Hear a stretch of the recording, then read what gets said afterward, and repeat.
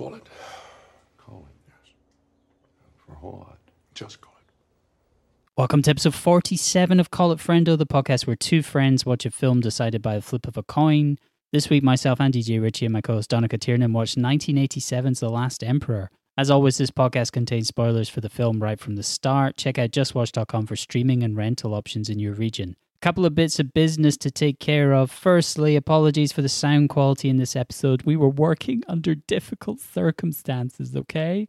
Secondly, we're going to be on hiatus for a few weeks, but when we come back, it'll be with pristine audio, video, probably, guests, potentially, and more importantly, myself and Donica will both be in the same room, breathing the same COVID-infected air.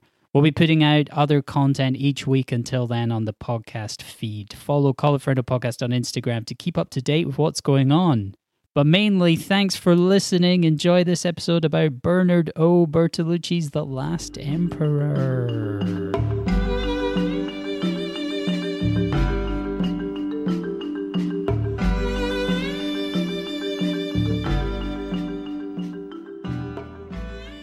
What the fuck have you been watching this week? Do you want me to go through everything I've been watching? Shall we do them one about? We'll tennis ball it, will we? Is that what we're calling it? I've called it that several times. I thought it was a thing by this point. Mm-hmm. Well, that's fine. I understand it. First up, I watched the HBO documentary Woodstock 99, Peace, Love and Rage, about the ill-fated Woodstock 99 Music Festival. Have you heard anything about this? Well, I've heard a fair bit over the years about Woodstock 99, but I didn't even know this documentary was coming out. And I would like to hear it because it's an infamous affair, Woodstock 99. No, there was there was rapes and riots and shit. Yeah, I vaguely remember it being a bit of a shit show back in the day. They booked a ton of new metal bands like Korn and Limp Bizkit, and then they were surprised that the crowd got a bit out of hand. And the documentary is a mix of home video footage and MTV reporting, with talking heads ranging from the organizers to journalists and some of the acts. But yeah, I vaguely remember because I must have been 17, 18 at the time. And I do have a memory of lots of fires burning. And they go into that a lot in the documentary. Was it a camping festival, like a Glastonbury type affair? Yeah, exactly. Except it was on a U.S. Air Force base to really keep that spirit of '69 alive. Like a functioning U.S. Air base? No, I think the U.S. military had stopped using it at this point.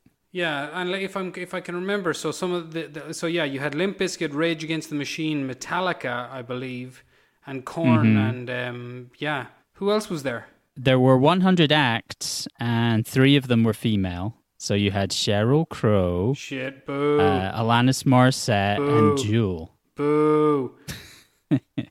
But yeah, it was Korn, Metallica, Rage Against the Machine, Dave Matthews Band, bizarrely. James Brown was there. But yeah, the vast majority was pretty heavy. Kid Rock. It's worth the watch for the footage. The footage of the time is quite good, but some of the talking heads, Moby, seems like a complete shite bag. Imagine being chided by Moby, of all people. I would consider that I'm on the right side here. Yes, I'm the goodie. He's hardly covered himself in glory over the years, but he comes across really badly. I have actually... Yeah, tell me your first thing. I have 2 things almost together I would lump in, both of which I would label as don't read anything about these before you watch them. But particularly the first one I'll mention. So we'll go deep into the plot for both of them. Well, you've probably seen one of them, so I'll go the one you haven't first of all. Yeah. I really recommend, and I think you'd really enjoy, a 2016 horror film called Better Watch Out, which was written and directed by Chris Peckover. Zach Kahn almost co-wrote it with them. You have not heard of any of these people before, and they haven't made anything since, so why would you have? I don't know, did you see M. Night Shyamalan's found footage film, The Visit? No, I never got around to that one. Well, the 2 leads from that are bizarrely enough present in this one. So it's the story of basically around Christmas time, a young girl is gonna, she's 18, I think. Oh, so it is actually about Santa Claus. Well, it's set around Christmas time. She has to babysit this kid who's 12, and he fancies her, and then, sinister goings-on be happening, etc. I can't emphasize enough, like, just the less you know going into this one, the better. But I thoroughly enjoyed So you've it. already ruined it. It's like a John Hughes Christmas movie. There's actually a lot of John Hughes Christmas movie, John Hughes horror movie. There's actually a lot of references to John Hughes movies throughout. So I'm sure, like, you know, it's not news to them how much it would remind you of one of those. But I would really recommend it. I think you'd really like it. Plus, at 89 minutes, I believe it's already 5 stars. Well, I'm going to watch it twice.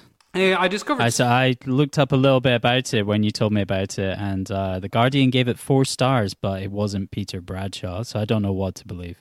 Well, fuck that then. But I discovered a little interesting something about it, something that could actually answer queries we had about the profitability of S. Craig Zahler early in the, I don't know, series or whatever. This film would have had a budget of $3 million, a box office release of close to 200 grand, but it actually made money by just going around on the horror festival circuit. And they just make the money from selling out screenings or something? Pretty much, yeah. Can you think of any other films where you would just be better off not look up anything before you watch them? Well, My Winnipeg, obviously. Obviously. I think the best answer is probably all films, realistically, but that's not how modern culture works for anyone who with a remote interest in film. I'd go for, I guess, anything with like an intricate layered structure, like Primer or The Prestige, something with like a big plot twist or reveal somewhere in it. Yeah. Those are the ones I'd really stay away from. Something with a plot twist that matters. Actually, but I thought a similar thing, because I'm going to breeze right into the second one and then tennis ball it back to you. I also rewatched Ari Aster's, I don't know, was it his debut actually? Ari Aster's film Yeah, I think it is his first film. Hereditary again, which, my God, that is horrifying. Like, that's a truly horrifying horror movie. But it's still fun. You've seen it before, have you? So I watched Hereditary, but I definitely need to rewatch it because I watched it during my drinking days and I think I'd had a few too many beers. I remember some scenes very clearly, like the car scene, but yeah, I need to rewatch that one. Well, like, it's still plenty fun, but like the basic plot, for anybody who hasn't seen it, is a lady played by Toni Collette, her mother dies, and then, I don't know, some sort of sinister presence seems to have been passed on by her mother to her 2 children. There are shocks Would you galore. say it was Hereditary? Indeed. There are shocks galore in it, and there's also, he uses this odd, weird device. She's a miniaturist who makes little miniature models, artworks. And it kind of, the plot is guided through her, like there's one particularly disturbing moment in it, which she soon after recreates in miniature form. It's really, really something. And it also reminded me of Ben Wheatley's film Kill List, because... I've seen that. What is it about Satanists and getting naked? It's a big part. I think the whole idea of worshipping Satan means that you're in love. You like fun. You like sexy times. Yeah, get the lads out. But it's really, really good. I mean, because I remember even watching it in the cinema, there are parts early in the film where the Satanism that's present is hinted at. Like, they're at the grandmother's funeral, and this guy from the corner of the room just is staring at the daughter, and she looks over at him. He's got this big goofy smile on his face, and he gives her a wave, and it's never referred to again. You might take note of watching it a second time. But yeah, a lot of fun. But then I was thinking when I was watching it, how little fun I had with Midsommar. And I was thinking, man, horror movies do need to be a little bit of crack, don't they? I don't know. Is that not like a specific subgenre of horror? Fun horror? Well, like, what's a horror film that you love? We've talked about Drag Me to Hell. That's the first thing that comes to mind at the moment. Well, no, fair enough. But try and think of... I probably would go with the fun ones. The Exorcist isn't particularly fun. But there's fun parts in it. Yeah, there's that bit where the priest dies. That's fun. There's a part where the girl gets a CAT scan. That's very fun. Oh, that's not fun. What are the fun parts of The Exorcist? When she says your mother sucks cocks in hell, Karas. That's very fun. It's not a fun time for old Damien Karras. He doesn't look too happy with that. That's fair. I suppose he's not like, good one. I just remember... I like joshing. I just remember getting big shock laughs out of The Exorcist almost every time I watch it, except for the big, scary, horrible masturbating bit, which, never fails to shock me, quite frankly. I'll tell you what's really depressing. Ari Aster just turned 35 last month. He's already up to his third film. He's got a film coming out next year called Disappointment Boulevard, starring Joaquin Phoenix. Starring Joaquin Phoenix, yeah, that's right. Well, what the fuck else did you watch this week? Next up, I finally got round to rewatching Chronicle. This time I saw the director's cut, which is about 5 minutes longer than the theatrical. They added a tiny bit of character interaction stuff. With that extra footage, the runtime is 90 minutes, including credits. Classic. And the credits are around 7. So the actual time when stuff is happening is around 83 minutes. That's and a that's Christmas the special. extended director's cut. That's what I like to hear. That's why I think Chronicle might be the best film ever made. That's why I think Josh Trank needs another go at it. He should have done a 72-minute Fantastic Four. That would have been perfect. I'd go for 7.2. Anyway, is Chronicle as fucking fantastic as I remember it? Yeah, what impressed me most about watching this again is just how propulsive it is. It's such an easy watch. There's not an ounce of fat on it, not surprisingly, given 83 minutes of stuff happening. They sell the found footage angle quite well, and that lends to a naturalistic element. Like we said before, it's basically the American live-action Akira, building from testing superpowers to a huge fight in downtown Seattle, throwing buses at each other. Some of the wire work is a bit ropey in the end scenes, but it doesn't really matter. I think they sell it quite well. It's a low-budget film. It made a shit ton of money. It was number one in the box office. It made around 120 million off of like about 12 or 15 budget. Yeah, it's why it really opened the doors to Hollywood for him, which were then promptly shut on him again. I remember listening to an interview with... Yeah, he lost the Star Wars gig he had. Yeah, I remember listening to an interview with Mark Millar talking about that whole incident and him saying how it was... Rumors are abound that Josh Trank is blah, blah, blah, difficult to work for. And Mark Millar is insistent. And I've heard plenty of other people with this opinion that it's like... Just because some publicity firm said that he's difficult to work with doesn't mean anything. It just means that he probably had an original vision and they kicked him out for it. And he said, and all the evidence you need for him having an original vision is present in Chronicle. And I was like, that's actually a very fair point. Yeah, Chronicle was his idea, and then he brought on Max Landis to help flesh out the script. Yurt. Just this morning, I watched Bad Boys for Life. I had to be up with a baby. I wanted something that didn't require too much concentration, and I'd heard it was decent, and it is actually decent. It's a lot of fun. I enjoyed the first Bad Boys film. Do you? I enjoyed the first one. The second one left a distinctly sour taste in my mouth. Yeah, the second one is horrible. Especially the freeway chase scene where they run over corpses. The second one is just a horrible film but the first one is one of the 3.5 good movies that Michael Bay has done, which is not to be sniffed at. Yeah, it was a fun film, Bad Boys. This new one kind of tries to do a Jump Street. Not fully now, it's not totally glib, but it kind of makes fun of how ridiculous the whole idea is. It's more so like the Fast and the Furious, in that somebody in the Bad Boys franchise is functioning like Vin Diesel and he still doesn't quite get the joke and probably holds the keys to the kingdom and is unwilling to make fun of it completely. But this directing duo, they're from Belgium, I believe, Adil and Bilal, they're called. Yeah. They kind of just seem to make fun of these two old fellas still trying to be cops, and it's good. And, Martin Lawrence veers between annoying and funny. Will Smith, is Will Smith, whatever. But, they make some gags at the franchise's expense, and some of the action set pieces are really, really fun. So, yeah, I had a really good time with this, actually. You have anything else on your roster? Well, I've rewatched a film that I've seen many, many times. I rewatched Frequency. I've referenced it multiple times in previous episodes. But what happened was I watched the Frequency TV series, which was made in 2017. They did like 13 episodes and then it got cancelled. This film has one of my favorite sci-fi premises. I would recommend not knowing anything about it before watching it, if anyone does want to watch it. It's a great film. It's ruined only by a ridiculous music cue in the last 2 minutes where they end on a Garth Brooks song. How did the film we had to watch for the podcast this week rank in terms of everything else you watched? I really enjoyed The Last Emperor. I thought it was great. my feeling when I was watching it, because I watched the theatrical cut, you watched the extended version. While I was watching it, I thought like, wow, Donica's really fucked himself, because the theatrical cut feels really tight. It runs about 2 hours, 40 minutes, more or less, but it feels extremely deliberate. It moves along quite a good pace for that length, and I just felt like, I think you've made the experience worse for yourself by watching the longer version. Well, you know who would agree with you wholeheartedly?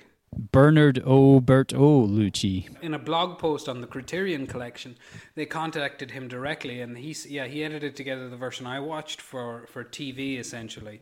I can definitely see there what you're saying, but the thing is, the version I watched, because there's only a couple of things. I could guess at other things, but there's only a couple of things I know for sure were additional. And one of them gives you a more clear look into the film's politics, I suppose. But I suppose before we go down that route, what other Bertolucci have you seen? I watched Last Tango in Paris when I was about 16. I think I was too young to really get it. I was still a virgin until last week. So, you know, I didn't really understand the sexy parts. And certain scenes and imagery are burned into my brain, though, notably the sexual assault. I watched Last Tango in Paris. The other film of his I've seen is Stealing Beauty, where Liv Tyler, well, basically the pitch is American teenage virgin goes to Italy, and every single man there tries to shag her. Well, nice, I suppose. I mean, how young is Liv Tyler, at the risk of sounding like a pervert? I feel like the character's 18 or 19. And let's just say she is too. She's probably about 34 or something, going by Hollywood logic. So he would have been one of, well, as like mentioned on this podcast, I've been watching a whole bunch of him recently. Now, he would have been one of the... No, his films, just him. Just him, his grave, because he's a friend of the show, as of about it's not moving 5 anywhere. years ago, I think. But yes. Anyway, he would have been one of these European intellectual communists. We've already spoken about before how he bailed the star, or the director, I'm not sure, the director of Tuki Buki out of prison when he went to do a May Day protest in Italy.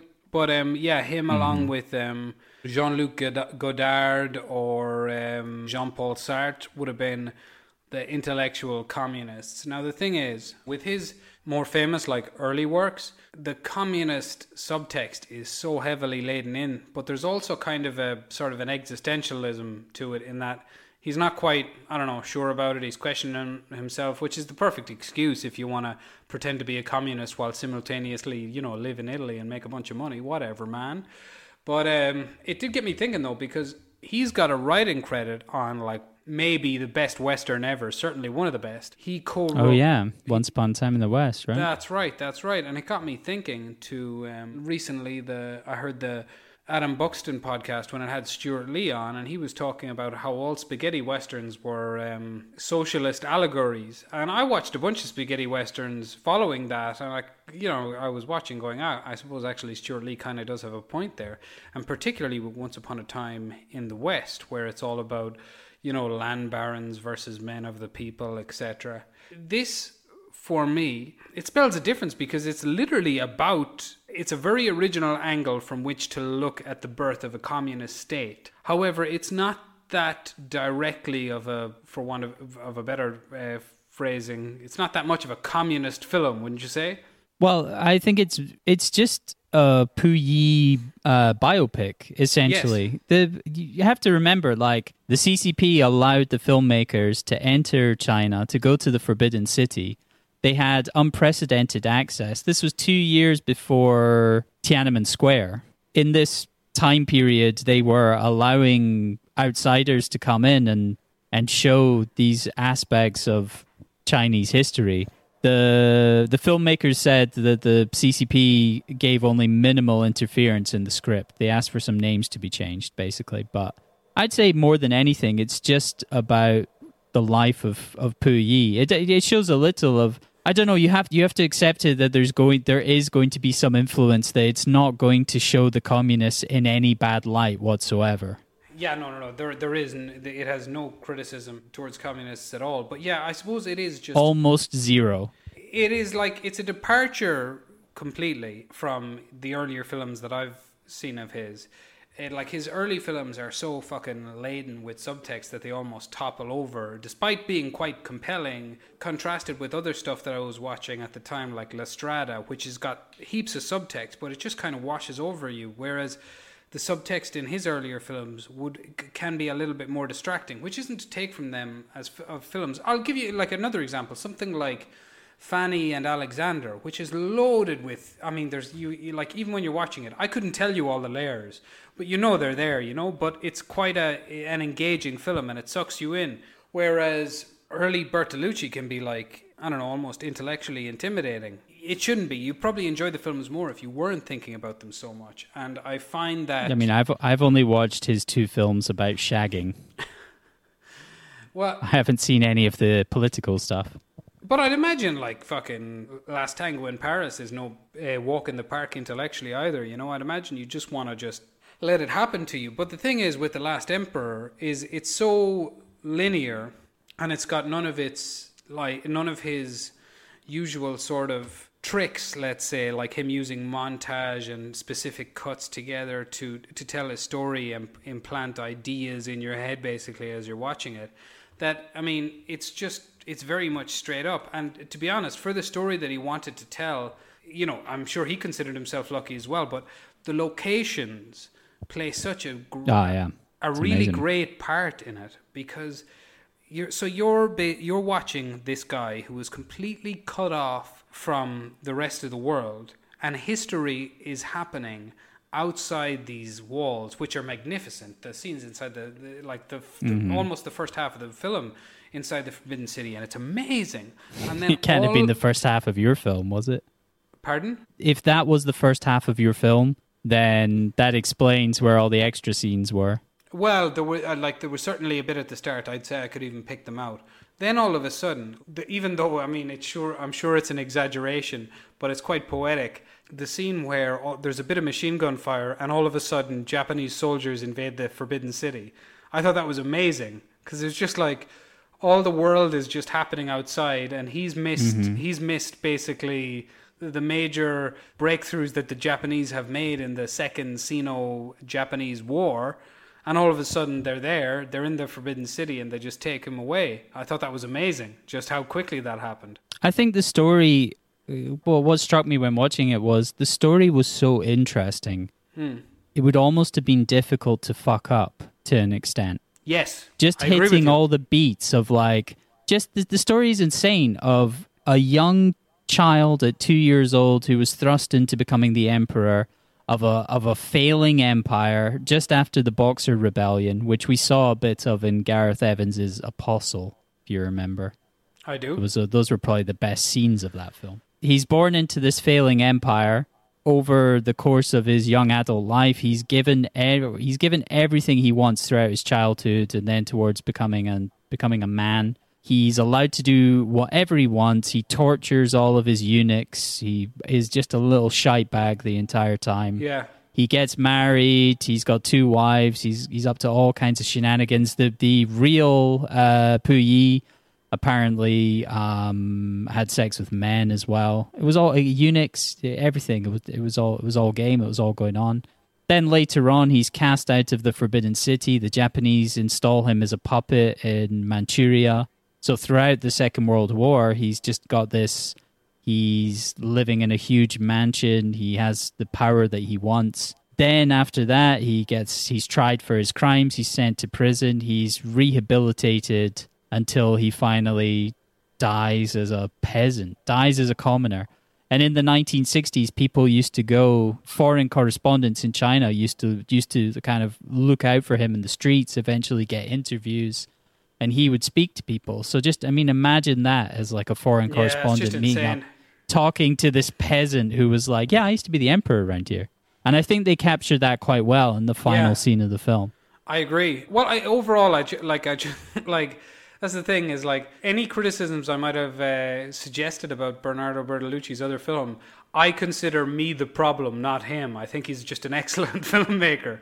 And I think with just the epic nature of this story, it's like you said, the story is so interesting, but it's also helped along just by the fact that he's so good as a filmmaker. It's paced really nicely, and all the extra fat on it. I would say most of the extra fat is I have an awful lot of scenes, particularly in the latter half of the film, set in the prison camp. They take his manservant away from him and all this kind of crack. Yeah, we saw that. I saw here the manservant going, but yeah, there wasn't so much of the prison camp. There were elements of it filtered throughout the film, and then towards the end, once he was finally in the camp, you saw there's a few scenes, not a huge amount, where he confesses his crimes, etc. One thing that the locations reminded me of is, in Barry Lyndon. Mm-hmm. So it's shot around all these castles in Ireland, real castles. But of course, it was shot in the 70s. Right. So the castles are in a sort of a state of disrepair. And there's times where you're looking at the Forbidden City where you're kind of like, this is the Forbidden City of the 1980s for sure. Like there's weeds growing around the place. It's just a little bit of an interesting anachronism, I thought. And it was in 1987 that the Forbidden City was made a UNESCO World Heritage Site. So that probably would have been the point where they started taking care of it, just around when the film came out. Did you hear the David Byrne in the soundtrack as you were watching this film? I did. Okay, it's an interesting soundtrack because David Byrne did the main theme, which I thought was... As soon as I heard the main theme, I was like, this is getting added to some kind of playlist on Spotify. I love it. It's the rest of... there were 3 composers. Some of it was done by Ryuichi Sakamoto. This is the second film on the Call It Friendo that he's done the score for. You remember the other? I'm going to say Battle Royale. It was The Revenant. Okay, fair enough. He also appears in the film. Yeah, so Ryuichi Sakamoto, he also played the character of Amakasu, the one-armed Japanese man who killed Richard Kimball's wife. Genuinely, when he spoke in the film, I felt like, who is this guy? He must be a friend of the director. I didn't realize he was one of the film's composers. Because he was clearly not an actor. Yeah. He's like screaming at them. He's supposed to be like this Japanese enforcer, and he's like, "I'm very angry right now." God, there's some weird things going on with the Japanese in the film. What do you mean? Well, like you might have more Japanese content than I did. Oh yeah, fair enough. Okay, well, did you have the evil lesbian pilot lady? Yeah. She's based on a real person who was raised in Japan. What's her name? Eastern Jewel. And is the lesbian stuff in there? Yeah, Eastern with Jewel. Her and Joan Chen. Yeah. She's sucking on her toes at one point. Yeah, she's based on a real person called Yoshiko Kawashima, who was kind of like the Eastern Mata Hari. She was a spy that was raised in Japan, and she fought with the Japanese. She did a lot of shagging and killing. And eventually she was charged with treason and executed. She was shot in the back of the head 25th of March 1948, and her body was put on display, public display. And you can find photographs of that public display if you want to see friend of the show, Yoshiko Kawashima. I mean, I kind of do now. Yeah, if you want to see what happens. You want to see what happens if you collaborate with the Japanese. Yeah, I thought she was an odd character. And she's also the second kind of political lesbian that I've seen in a Bertolucci film. The Conformist also has... To be fair, it was accurate to the time period. What do you mean? I mean, she was an actual person. She was an actual person, I mean. Yeah. No, that's fair. It's not like he made that up.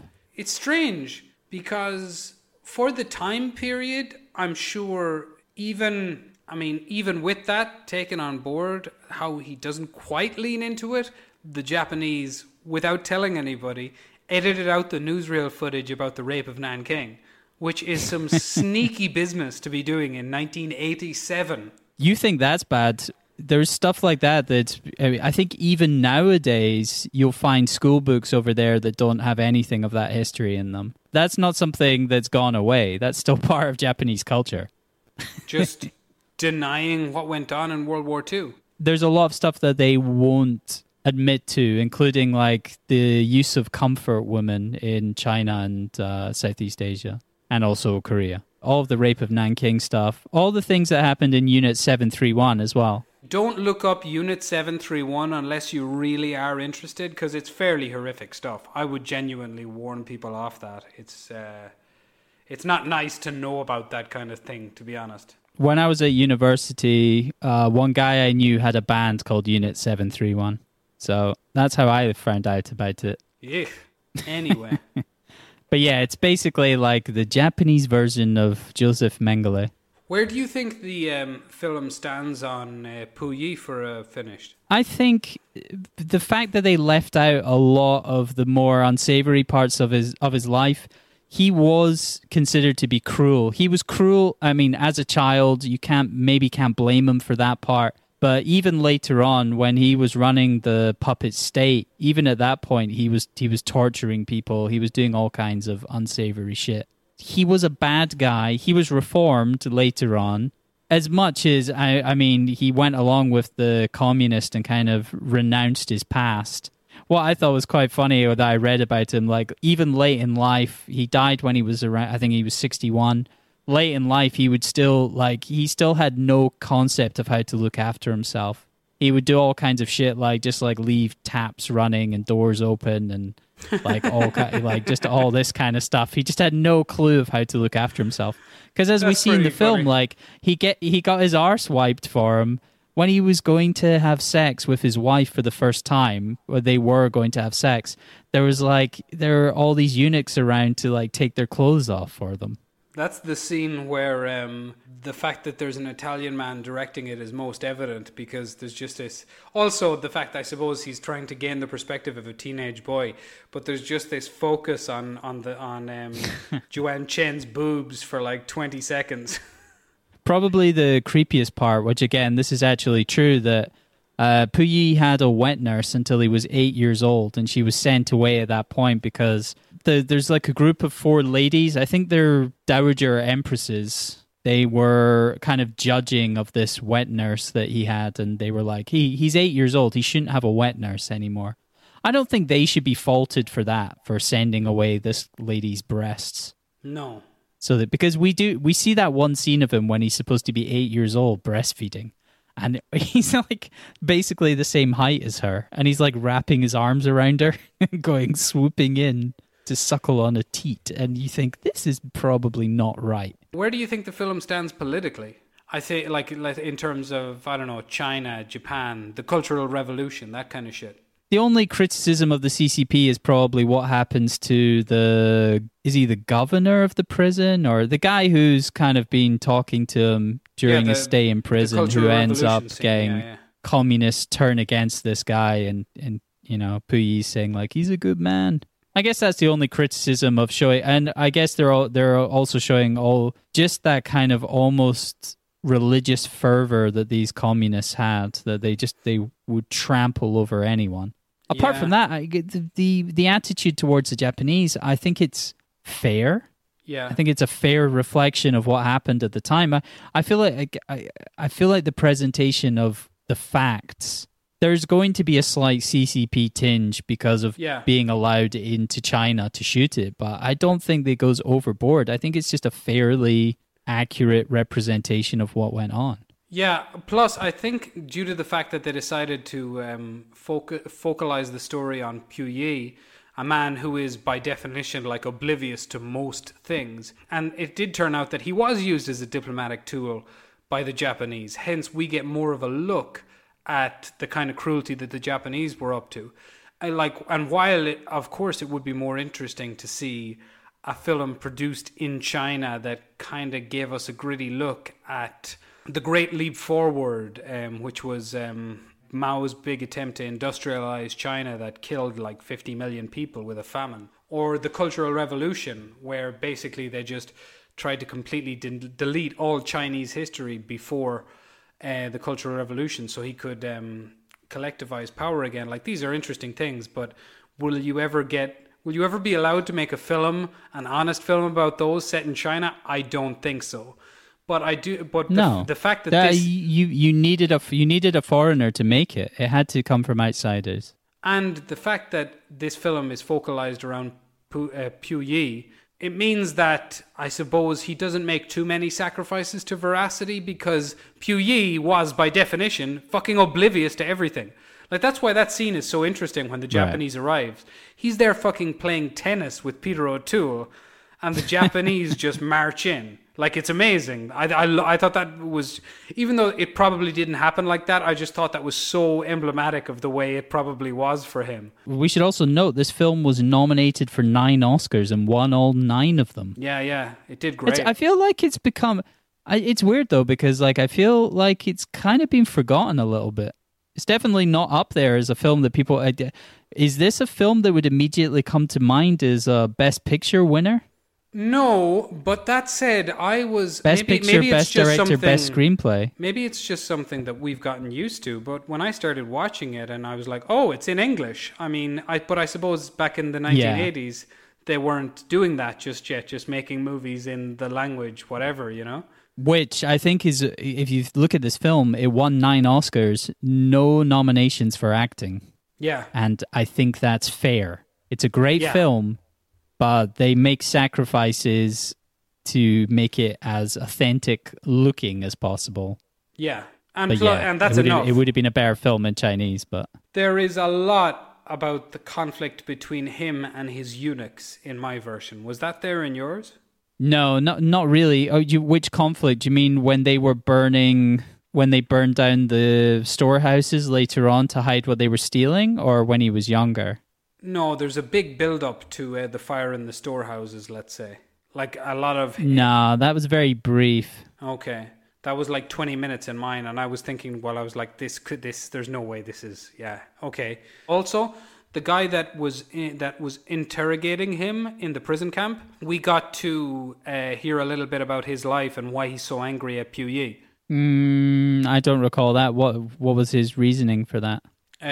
Because of his family was from Manchukuo, and they were all buried alive and stuff like that, and that's why he's so angry. No, I've definitely never got any of that. Yeah. Okay. What about Juan Chen getting pregnant and then the Japanese killing her baby?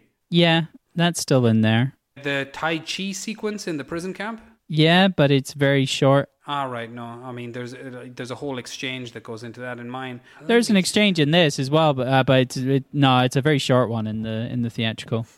So in that case, it's difficult for me to pinpoint it. I maybe they just lengthen. But that's why I thought like that, and that's what worried me, was that there wouldn't be a huge amount of new stuff, but just longer cuts and holding things for longer. That's why I thought like, wow, it might be a completely different experience and not a good one. An important point, one of the Oscars that this film won was for editing. Well, like, I'll tell you this. So it was praised for how well cut it was theatrically. I'll tell you this. I was just, like, the first hour, it kind of took a bit out of me, to be honest. I was kind of like, oh, God, what more with this kid and these fucking eunuchs and whatever. But then... Oh, man, you watched the wrong one. But yeah, then I kind of got swept up in it and quite enjoyed it. And it could have gone on as like it kind of got me. I felt like I was just watching a bunch of episodes of a TV show. Also, the 1920s looks like it would have been a fun time to be rich during. Yeah, I guess so. I don't know. I quite like the internet, despite all the negatives of social media, etc. Yurt. All right, you want to spill some beans for me on casting? Yeah, so first of all, for Pu Yi, there were 4 actors because he was portrayed as a 3-year-old, an 8-year-old, a 15-year-old, and then as an adult. I was really shocked seeing that 3-year-old. I think the actor was actually 6, but even then, I was just like, how do you even corral this kid to run around the Forbidden City? Yeah. I mean, that's just madness. He also helped to revive an old, call it friendo tradition of little boy penis. So got a little... We did. That young boy's called Richard Vu. We did get to see his little boy penis. And then a eunuch smelt his shite. Yum. The adult Pu Yi was played by John Lone. John Lone was raised in an orphanage and later adopted by a Shanghainese woman. He began training in Beijing Opera at Hong Kong's Choo Choo Academy. Choo Choo Academy. That's not funny. Yeah, surely, is that not... He trained as a train engineer at Choo Choo Academy. It was here at the age of 10 where he was given the name Johnny. He later chose the name Lone to reflect the fact that he was an orphan. How cool is that? He's called John Lone because he was an orphan. He's like John Wick. John Wick because he was a candle maker's son. Good old Johnny Lones. It's pretty badass. John Lone later emigrated to Los Angeles. He went on to play Shiwan Khan in The Shadow, starring Alec Baldwin. Have you watched The Shadow from 1993? Oh, it's a good film. That's like a kind of early superhero film. Quite dark. It was a good film. And then also John Lone went on to play Ricky Tan in Rush Hour 2. Nice. I saw Rush Hour 2 in Times Square in New York City. That's one of the most fun screenings I've ever been to. Just people having full-blown conversations with the screen. Sounds like a good one to see in under the American rules, all right, yeah. Moving on to Joan Chen. Joan Chen played Wan Rong, which is a good score in a Glaswegian pub quiz. That was the first wife that he married. Her name was Wan Rong, but it sounds like he married the wrong Wan. Oh, no. Joan Chen was born in Shanghai to a family of pharmacologists. She and her older brother, Chase Chen, that's a good name, were raised during the Cultural Revolution. At the age of 14, Chen was discovered on the school rifle range by Jiang Qing, the wife of leader Mao Zedong. Yeah, a major Chinese Communist Party figure for excelling at marksmanship. Wow, that's interesting. For more info on her, yeah, exactly, more of her story, you should really dig into the Adam Curtis documentary from last year, Can't Get You Out of My Head. Or this year, rather. Yeah, this year. Whose story? Jiang Qing or Joan Chen? Jiang Qing. Ah, okay. Fascinating story. Really worth looking into. Joan Chen, at age 20, moved to the USA where she studied filmmaking at California State University. You watched her most recently in Twin Peaks, I'm guessing. Did she make any impression on you in that? I have no recollection of her at all. I mean, she's good insofar as people are generally good in the first series, and then, of course, it just all gets lost a bit in the second series. It's interesting because she's having an affair with the sheriff, and the sheriff refers to her as the most beautiful woman in Twin Peaks. And she is quite good looking. But she's also very, I don't know. It's a small town. Odd in that way that everybody in Twin Peaks behaves odd. There are no sex objects in Twin Peaks. Yeah, fair play. All right, moving on, we've got Peter O'Toole as Reginald Johnston. The real Reginald Johnston was from Edinburgh, born and died in Edinburgh, like a real Scottish man. And Peter O'Toole playing him with about as much of a Scottish accent as I have. Very similar. Born and raised in Leeds, O'Toole studied at RADA. What do you think's great? I mean, he is an Irishman. Let's be fair about this now, Peter O'Toole. He's an Irishman. He was born and raised in Leeds, England. O'Toole studied at RADA. He was in the same class as Albert Finney, Alan Bates, and Brian Bedford, the voice of Robin Hood from the 1973 Disney animated film. Excuse me, his father was an Irishman, so we'll take credit for him there, please. I'm from Ireland. Going to Ireland. That's how he would have spoken. Indeed. At that point. Yeah, but I mean, I like that one of the Hellraisers, as they were called as a group from the 1960s and 70s, managed to keep his composure to the ripe old age of 81. I don't know, Peter O'Toole. That's right. He did eventually succumb to stomach cancer at age 81 in 2013. But yeah, I mean, like, for example, Richard Burton, Oliver Reed, I mean, he never quite looked as haggard as these fellas in his final years. So I mean, you said you said in a message to me you thought he looked okay in this film. Yes, he was in his mid-50s. Oh well, I suppose actually when you put it like that. I mean, yeah, I think you need to. I mean, think about Tom Cruise at the same age. Fair enough. He looks like a man who drank. He looks like he's enjoyed a couple of sherries. Well, he famously has, yes. Severe illness almost ended O'Toole's life in the late 1970s. His stomach cancer was misdiagnosed as resulting from his alcoholic excess. O'Toole underwent surgery in 1976 to have his pancreas and a large portion of his stomach removed, which resulted in insulin-dependent diabetes. In 1978, he nearly died from a blood disorder. Wow. Thanks, Doc. So he'd had a lot of shit going on. I mean, it was a recurrence of stomach cancer that killed him at 81, but 81 with the drinking that he must have done, not bad. Yeah, it's a fair old innings. Well done you.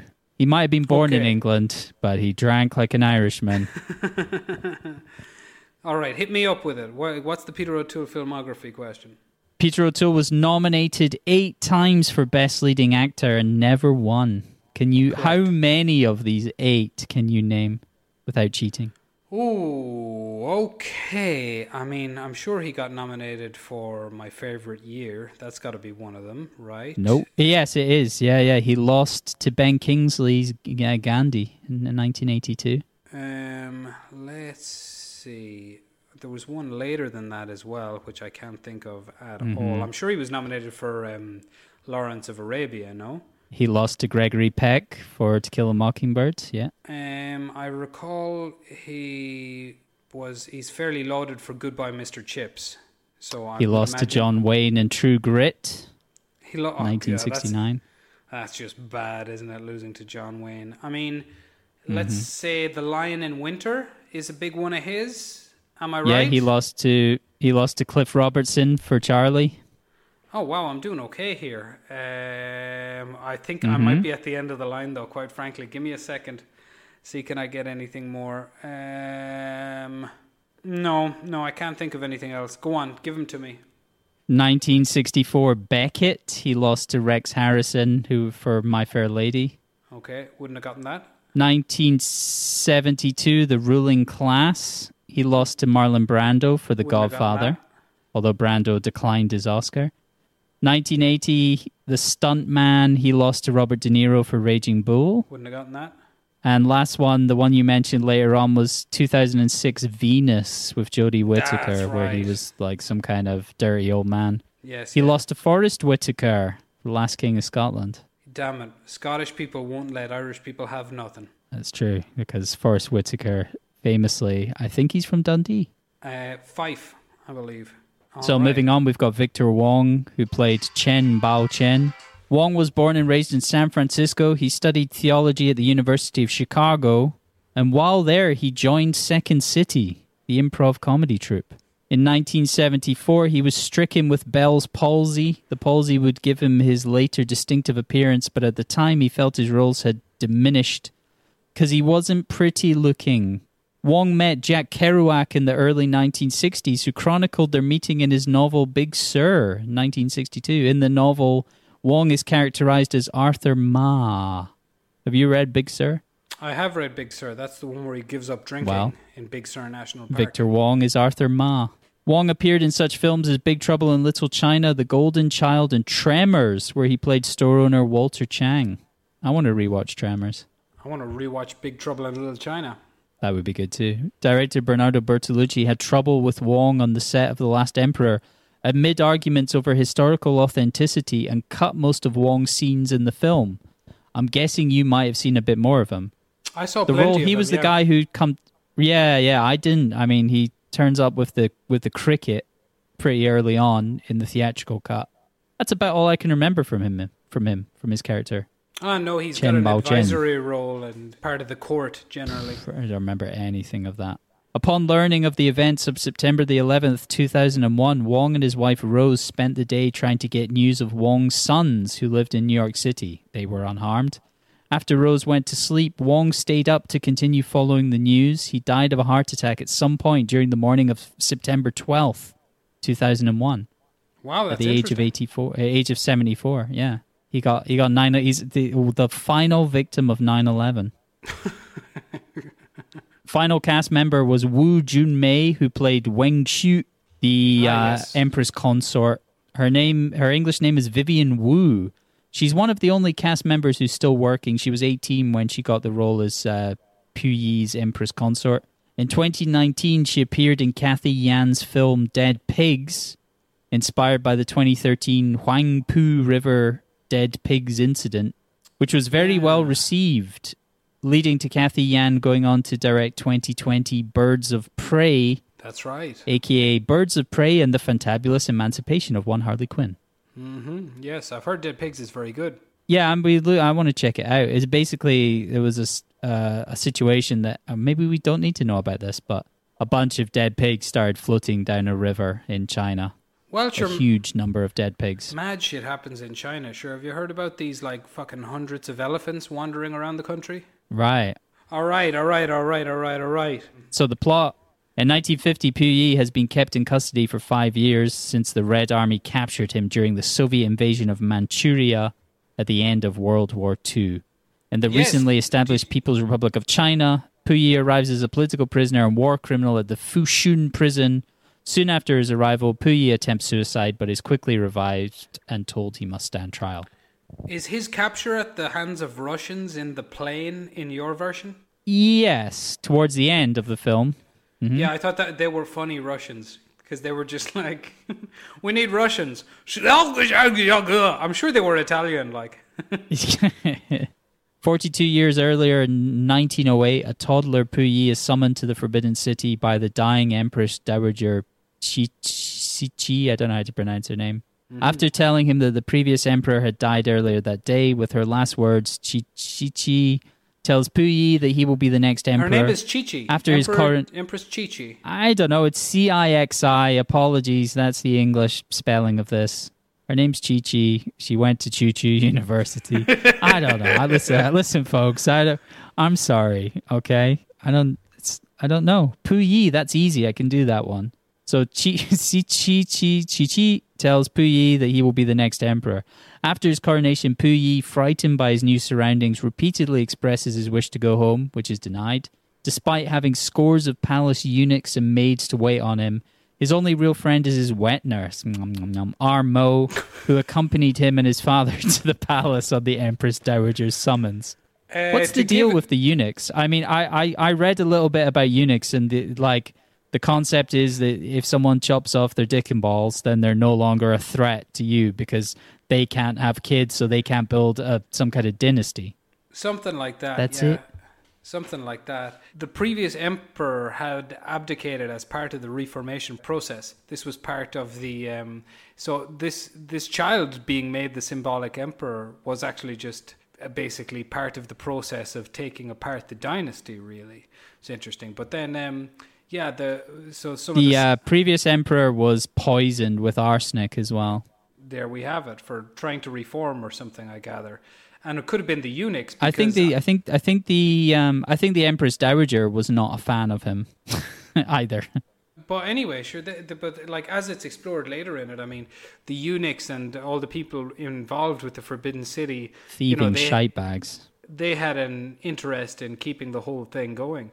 But like, yeah, as we mentioned a little bit earlier, Puyi was famously cruel to his eunuchs. At one point, for getting one of them to like eat a cake that he had baked with iron filings in it. Apparently, he never went through with that. He was talked out of it finally, but he was desperate to see what would happen. He wanted to know what the eunuch's response would be to eating the iron filing cake. All the eunuchs at that time who lived in the palace had to wear their penis and testicles in a jar round their necks. That's honestly true. We see that later on in one scene of the film where the eunuchs get kicked out. The eunuchs are forced to leave the Forbidden City, and a bunch of them there's like 3 guys carrying their dick and balls in a jar. And I don't know, is it like Johnston or someone who says like they need to be buried as whole men. It's only right. I'll do the same when I go back to Scotland with my penis in a jar. I'll take my dick and balls with me. Oh, yeah. Eunuchs. He left his penis in Edinburgh. The next section of the film continues a series of chronological flashbacks showing Puyi's early life intermixed with his imprisonment in the 1950s. This is the kind of plot summary I can get behind. It's like the one that they know someone's just going to read out on a podcast years later. His upbringing is confined entirely to the Imperial Palace, which he's not allowed to leave. When he's about 10, I like that as well. I like how vague that is. When he's about 10, he's visited by his younger brother, Puyi, who tells him he's no longer emperor and that China is a republic. That same day, Armo is made to leave him. In 1919, the kindly Scotsman, nice, good adjective, Reginald Johnston is appointed as Puyi's tutor and gives him a Western-style education. Puyi becomes increasingly desirous to leave the Forbidden City. Johnston, wary of the courtier's expensive lifestyle, convinces Puyi the best way of achieving this is by marrying. Puyi subsequently weds Wan Rong and Wen Chu as a secondary consort. nice, restrained, sexy time scenes with these two, which I found quite erotic. Again, I read quite a lot of the Wikipedia articles around the history and Puyi himself. He preferred to spend time with his eunuchs as well, and they had devised some kind of games to tire him out sexually, which I respect. Agreed. What do you think of Reginald Johnston? As a character? Yeah. I mean, there's a version of him in many movies, like The Westerner arrives over to tell the story. He's basically Tom Cruise in The Last Samurai a bit, isn't he? I mean, it's fine, it's fun, it doesn't really... It's real, is the point, I suppose, because it doesn't contribute anything to the story, apart from the fact that Puyi denies some things that Johnston wrote in his book years later, but apart from that... I have a copy of that book, and I may eventually get round to reading it. If I was literate, it's something that I would consider reading. It's called Twilight in the Forbidden City. It looks quite interesting. He wrote it in 1934, I think. What, you have that in your house? After returning to the UK. Well, yeah, I mean, I got it from the Blockbuster library, the Blockbuster book library. And so, much like as many things have become devalued over time, so has literature. I may get round to reading that one day, who knows? Now the master of his own home, Puyi sets about reforming the Forbidden City, including expelling the thieving palace eunuchs. Bastards. However, in 1924, he himself is expelled from the palace and exiled to Tianjin following the Beijing coup. He leads a decadent life as a playboy and Anglophile, the worst kind of file, and he sides with Japan after the Mukden incident. During this time, Wen Shu divorces him, but Wan Rong remains and eventually succumbs to opium addiction. In 1934, the Japanese crown him emperor of their puppet state of Manchukuo. Yeah. Manchukuo. Which was a horrible Though his place. supposed political supremacy is undermined at every turn. Yeah, Wan Rong gives birth to a child, but the baby is murdered at birth by the baby's murdered at birth by the Japanese and proclaimed stillborn. I just assumed it was actually. I naively thought it was stillborn. Oh, really? No, because they show the baby alive. Oh, yeah, I completely disregarded that. Yeah, that is true.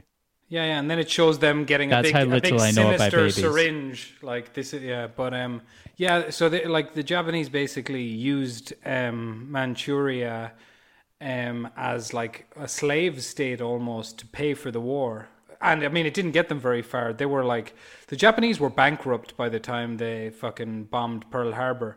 There's one thing that one other thing Michael Bay missed the point with in that movie is that roll of the dice, Pearl Harbor, was calculated specifically to be the last thing anybody would expected them to do. And it was the last thing anyone would have expected them to do because it was kind of known that they were reaching the end of their tether resources-wise. So to do something like that, just to kind of try to take out the American fleet, was one of their very few options. But then anyway, the ways that they were paying for their conflicts at that time, because the thing is as well, that another thing that people don't realize is for the Japanese, World War II is actually like a 15-year conflict. It's not a 6-year conflict. Because of the Sino-Japanese War. Exactly, yeah. So by the time they get around to bombing Pearl Harbor, they are broke. Sino-Japanese War sounds good. It sounds like there are no Japanese, you can't see any Japanese people there. It doesn't sound bad. I think it was actually essentially a force led by John Cena. If you think about it, the vast majority of international conflicts are also Sino-Japanese wars. Agreed. Yes. I didn't think about it like that, but now that you've opened my mind to it, I'm gonna ask someone if there's a war. I'll see, like, is it another Sino-Japanese war, or are they involved this time? So he remains nominal ruler of the region until his capture by the Red Army. Under the communist re-education program for political prisoners, Puyi is coerced by his interrogators to formally renounce his forced collaboration with the Japanese invaders for war crimes during the Second Sino-Japanese War. Finally, after a heated discussion with the camp commandant and upon watching a film detailing the wartime atrocities committed by the Japanese, Puyi recants his previous stance and is considered rehabilitated by the government. He was subsequently set free in 1959. Do you think that scene is accurate of him watching newsreel footage and going like, no, I kind of thought that was a bit... Oh, no. I thought that was a bit dumb, to be honest. But, excuse me. But you got to get there somehow. I would grant them, and that's a handy enough way to hammer it together at the end of the day. The final minutes of the film show a flash forward to 1967. I like this part. During the rise of Mao Zedong's cult of personality. Oh, no, I was going to say I like the final part, but the final minutes of the film show a flash forward to... The ending I thought was really well done. The final minutes of the film show a flash forward to 1967 during the rise of Mao Zedong's cult of personality and the beginning of the Cultural Revolution. By now, Puyi has become a simple gardener who lives a peasant proletarian existence, just like me. On his way home from work, he happens upon a Red Guard parade, complete with children playing pentatonic music on accordions en masse and dancers who dance the rejection of landlordism by the communists. His prison camp commander, who helped him greatly during his rehabilitation, is one of the political prisoners now punished as an anti-revolutionary in the parade, forced to wear a dunce cap and a sandwich board bearing punitive slogans. Oh, by the way, so you know the way this film is in English, but they speak with the accents and everything. Yeah. Were there any lines that just made you laugh just because they sounded silly? I have two. Not that I recall, but it is quite bad thinking that at least half of the actors are from the US and are not actually native Chinese. One was when Puyi says, I want a car. I thought that made me laugh. And another one was when he was talking about definitely a couple, yeah. his potential wives, and he says, she has a funny face. That made me laugh. Yeah, that was good. I did enjoy. She has a funny face. Anyway, it's similar to Lawrence from School of Rock. It's yes, that level indeed. of... And also, actually, one thing that... I think the children had big elements of that because they weren't professional actors. I mean, well, maybe they were, but they were kids. When Peter O'Toole gets him a bicycle and then he's cycling around the Forbidden City, it made me realize, how could you live in the Forbidden City and not have a bicycle? You would need a bicycle for the Forbidden City. Into the final section of the film, the last little bit, Puyi later visits the Forbidden City as an ordinary tourist. He meets an assertive little boy wearing the red scarf of the pioneer movement. The young communist orders Puyi to step away from the throne. However, Puyi proves to the boy that he was indeed the son of heaven. Proceeding to approach the throne. Behind it, Puyi finds a 60-year-old pet cricket that he was given by palace official Chen Baochen on his coronation day and gives it to the child.